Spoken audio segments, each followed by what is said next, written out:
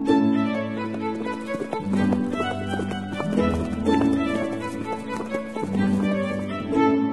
listening to Nick Luck Daily. This edition is brought to you by FitzDares, by the Racehorse Owners Association, and by Thoroughbred Racing Commentary's Global Rankings.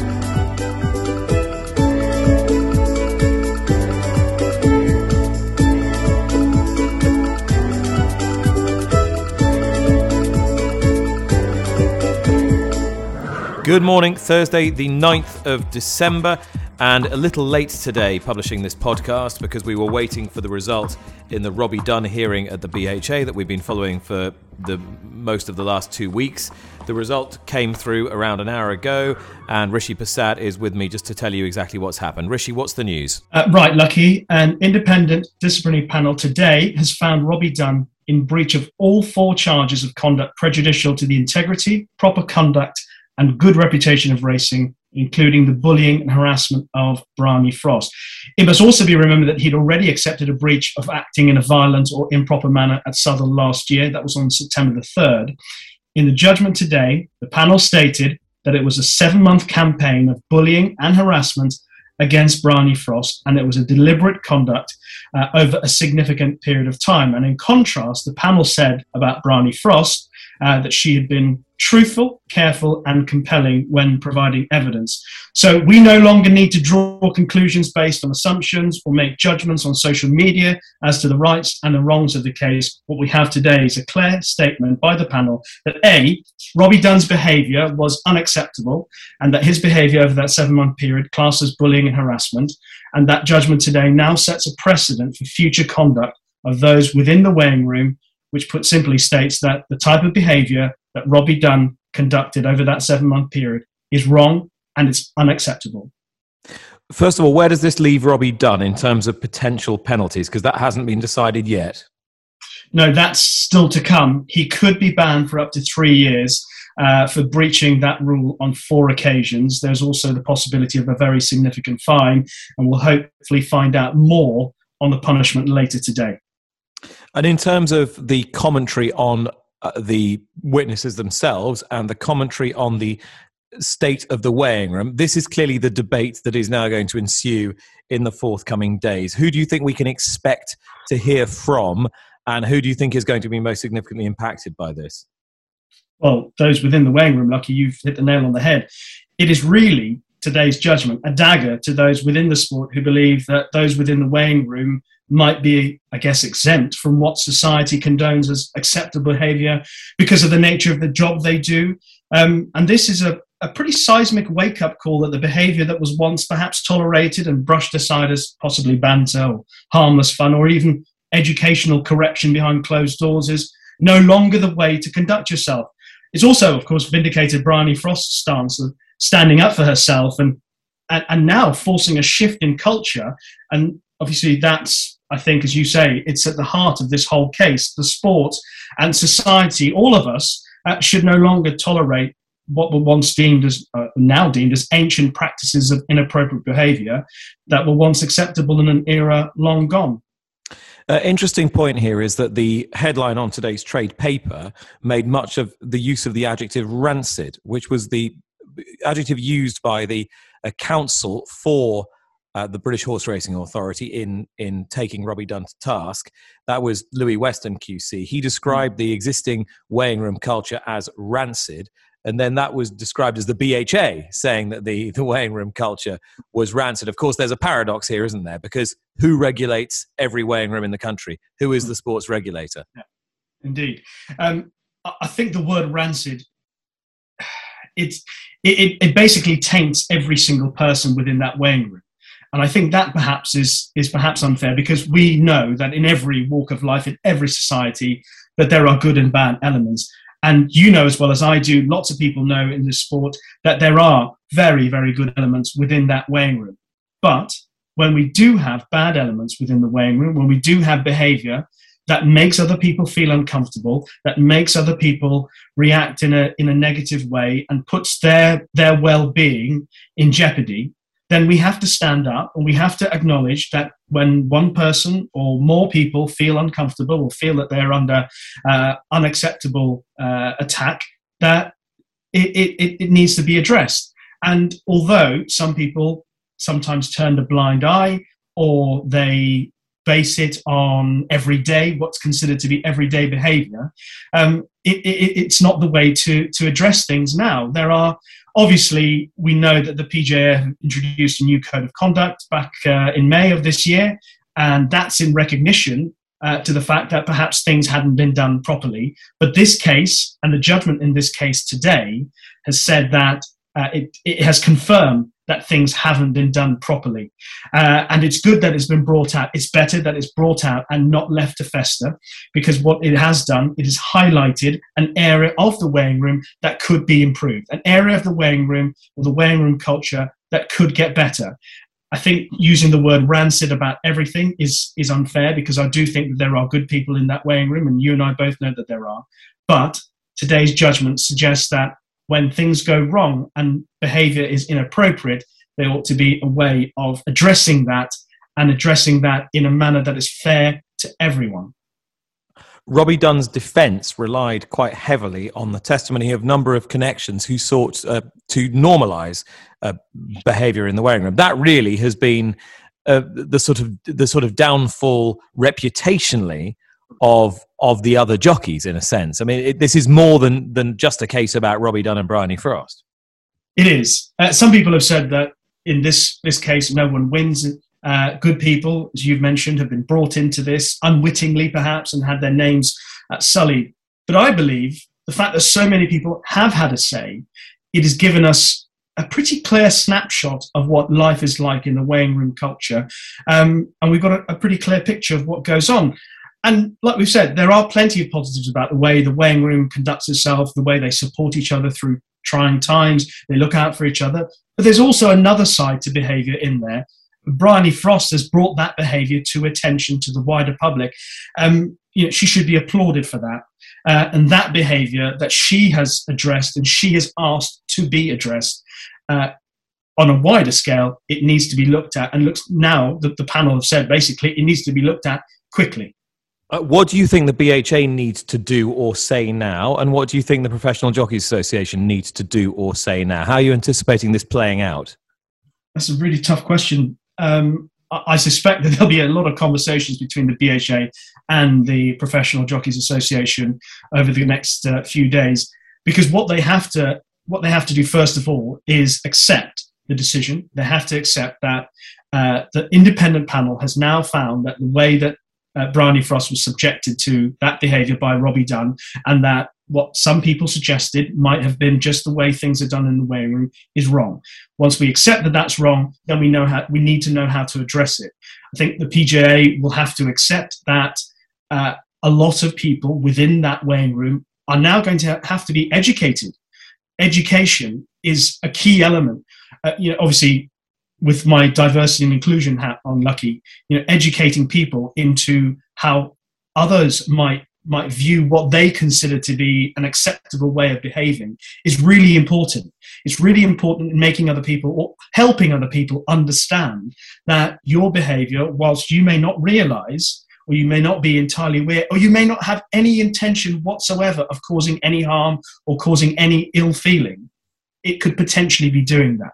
And educating by the BHA, the Jockey Club, the Professional Jockeys Association, working together to educate that what's acceptable, what's unacceptable in that weighing room and in society is what I think should be the first step forward.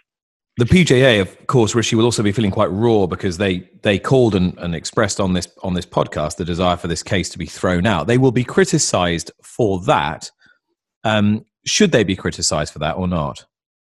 Well, I think they should be criticised, because I think when they called for it to be thrown out initially, certainly on a personal level, I found that quite strange. Surely they would want it to come to a conclusion, I thought, whereby we understood the details and we understood exactly what had taken place, as opposed to just sweeping it away and saying, well, because it's taken this long, because it's not been handled appropriately, that it ought to be thrown out. I don't think that was the right call in the first place. So I don't think they're exempt from criticism for that. So, like I said originally, I think when it comes to the PGA's conduct, they're now responsible for the people that they represent.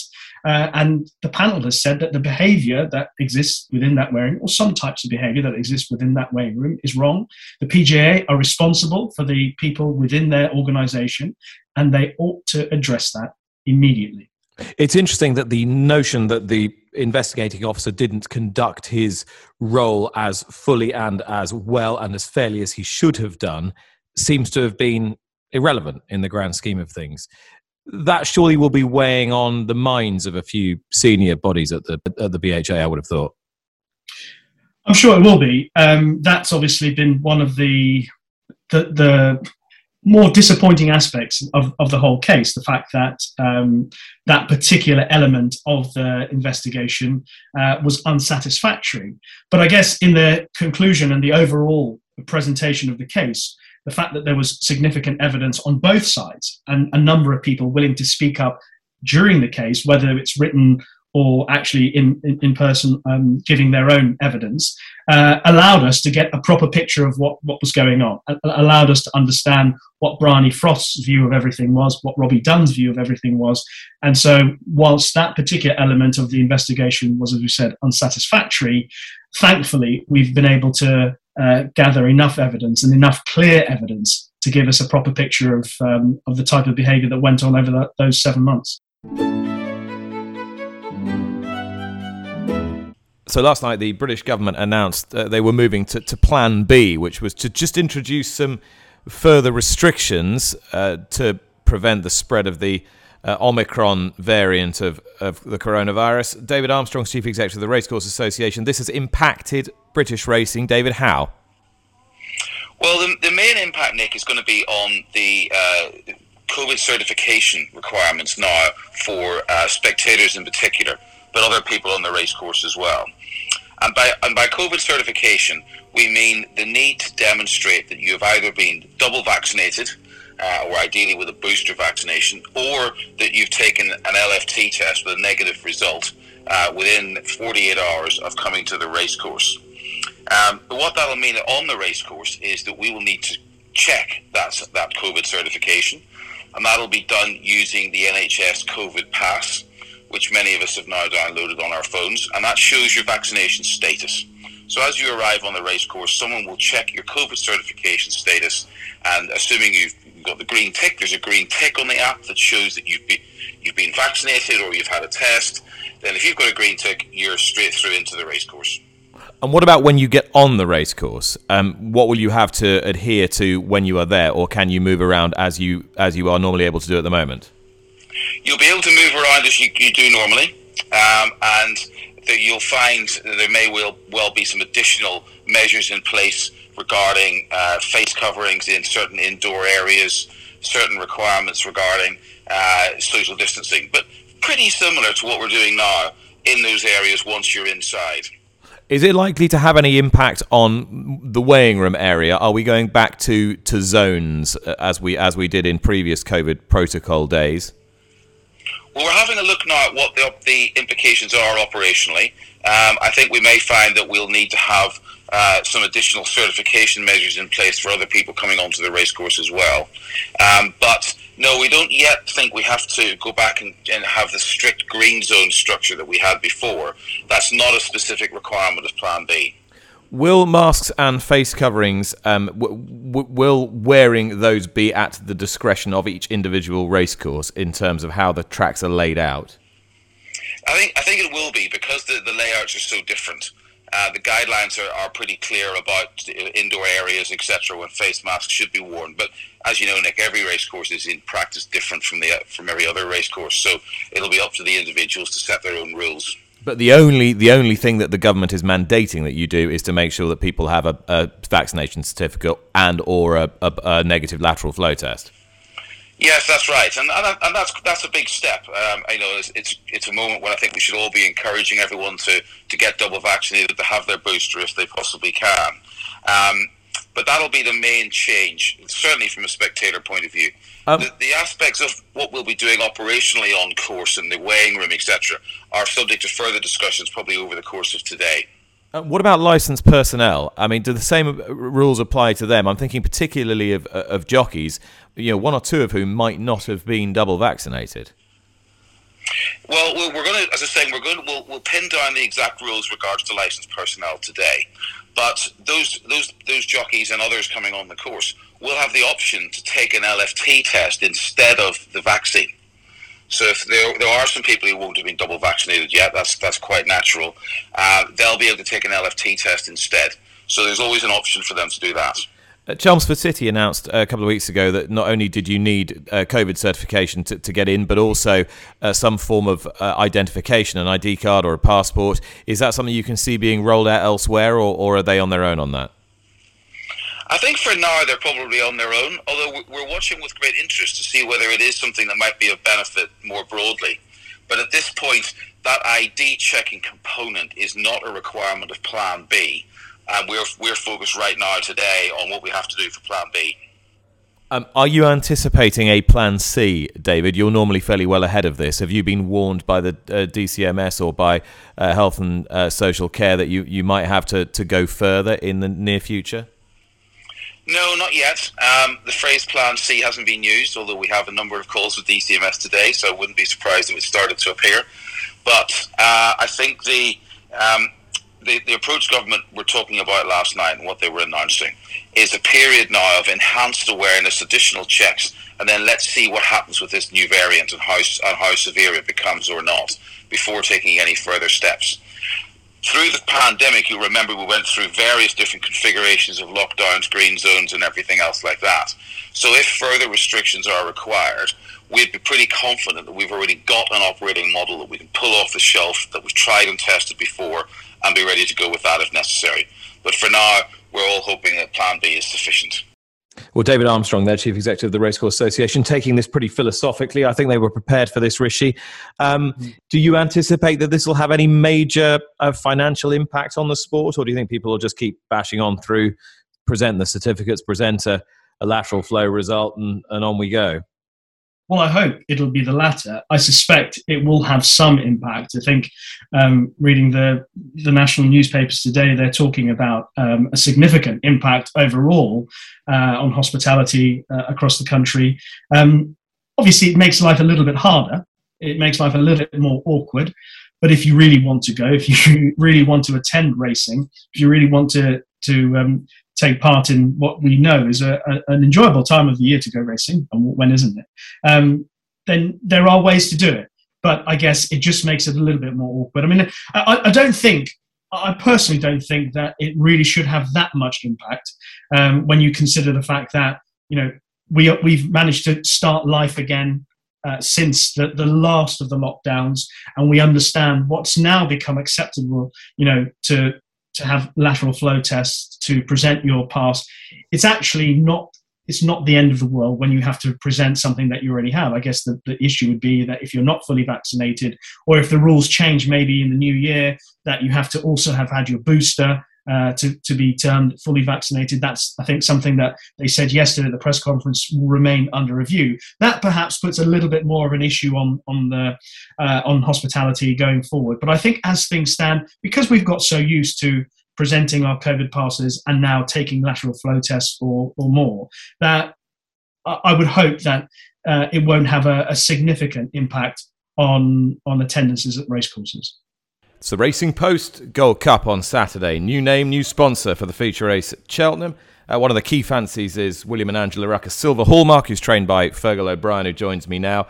Fergal, I once mistakenly, and got into a lot of trouble, said that this horse was trained by Evan Williams, and you got very cross. And given what he's done in his career, I can understand why at the time. I don't think I've ever gotten very cross with you, Nick, to be honest. So that's not true. But yeah, no, he's a lovely horse, and we've been very lucky to get him, and he's done very well for us. Even though he's limited runs, he's a little bit fragile, but he's done very well for us. Yeah, you're right. He's one of those low mileage horses. It's not like he's had masses of time off the track, but it seems that you just have to pick and choose very carefully. So just give me a bit more sort of depth on that. He just, he probably hasn't got the sort of best feet in the world and stuff. So normally when he comes back from racing, it just takes him a bit of time. But actually, this time he came back from Carlisle. in great order, and we've been waiting for a bit of ground for him, really, So, really looking forward to him running. Hopefully, Cheltenham can get a little bit more rain. So fingers crossed. The Colin Parker at Carlisle this year might end up looking one of the best bits of form on offer.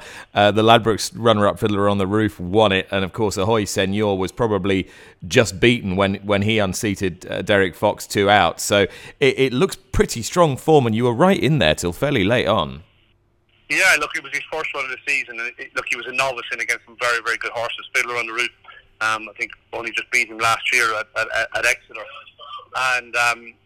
So he I think it's great form. We sort of missed the third or fourth last first in the straight. He hit it fairly hard, and Adam gave him his time to sort of gather himself up again, and he was starting to stay on again at the line. So we're hoping that he's obviously improved a lot from that, and he seems in great form at home. So really looking forward to getting him back on the track. Is ground an issue for him? I mean, you've tried to keep him to easy ground so far. Is that just a coincidence? Is that just the way things have panned out? No, he definitely wants. He definitely wants it on the easy side. Good to soft to be ideal. Soft would be ideal. Doesn't really want good ground. I think he just ends up. He doesn't really let himself down. So we'd like sort of good to soft ground. Lots of horses entered over the weekend. Who do you think is your best chance of a winner?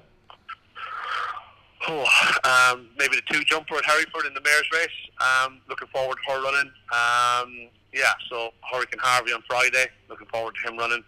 So fingers crossed. Hopefully one of them will sort of go in. We've hit the crossbar most of the week, so it'd be nice to have a winner. Yeah, I mean, you're clipping away at such a good rate. When the sort of number of winners goes down, everyone sort of goes, "Oh, are they out of form?" I mean, do you still think the horses are in good form? They've been in better form.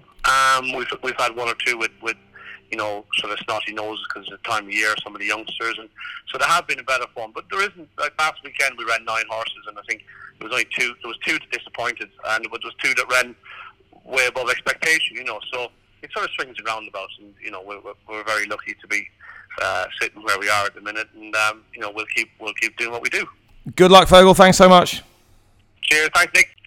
Well, if Midnight Shadow were to win the Racing Post Gold Cup at the weekend, he would join a very, very small and select and illustrious band of horses who've won the big Cheltenham Chase in November and followed it up 4 weeks later. He's going to be ridden once again by Ryan Mania, who joins me now. Ryan, that was a tremendous performance in the Paddy Power Gold Cup. How's he done since? He came out of the race absolutely bouncing. Really looking forward to seeing if he can do it at the weekend. He's got a big rise to deal with. He's gone up 7 pounds. There were some nice horses that he beat and behind him having their first runs of the season. They'll come on for the runs and take him on again on Saturday. So he's up against it, but hopefully he's good enough. A couple of obvious questions. First of all, do you think the new course will suit him as well as the old course did? I don't think he'll mind. I think just Cheltenham in general, he loves Cheltenham.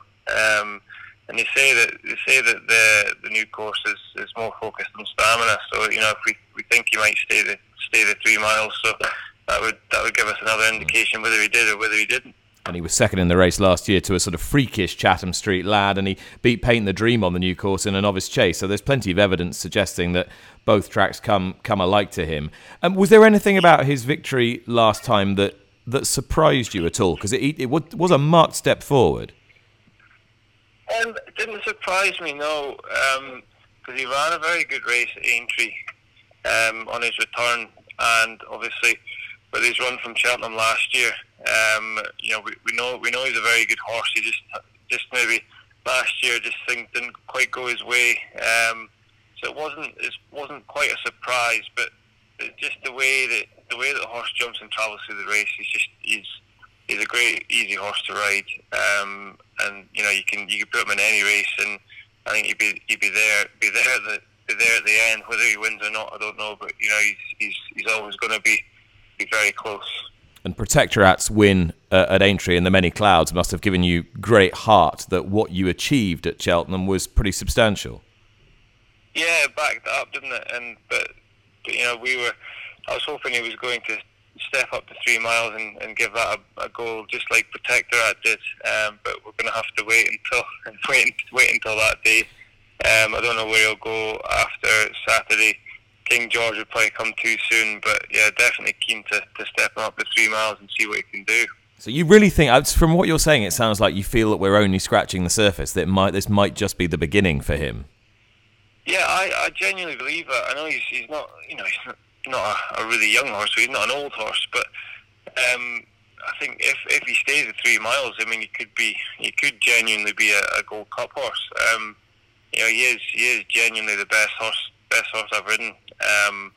So I'd like to think that he could be in the, end up rated in the 160s, but we've yet to find out. And he is slightly exposed over 2.5. So I think we're needing to step up to 3 to see if it just brings out a bit of improvement in him. And riding horses like this, it must make you wonder why you ever stepped away from the game. Oh, I think I wonder that every day.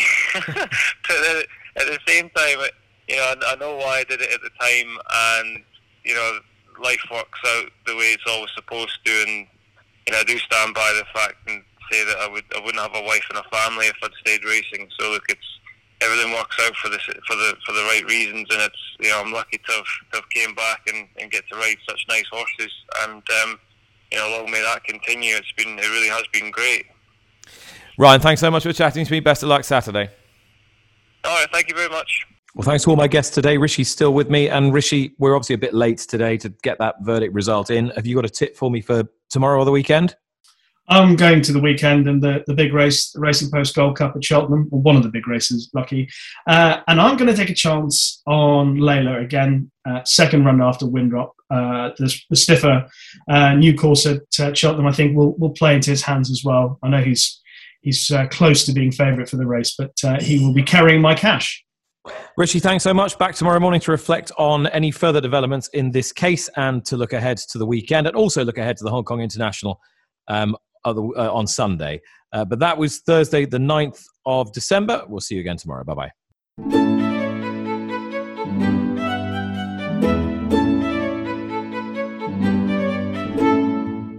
You've been listening to Nick Luck Daily, brought to you in association with FitzDares, the Racehorse Owners Association, and Thoroughbred Racing Commentary.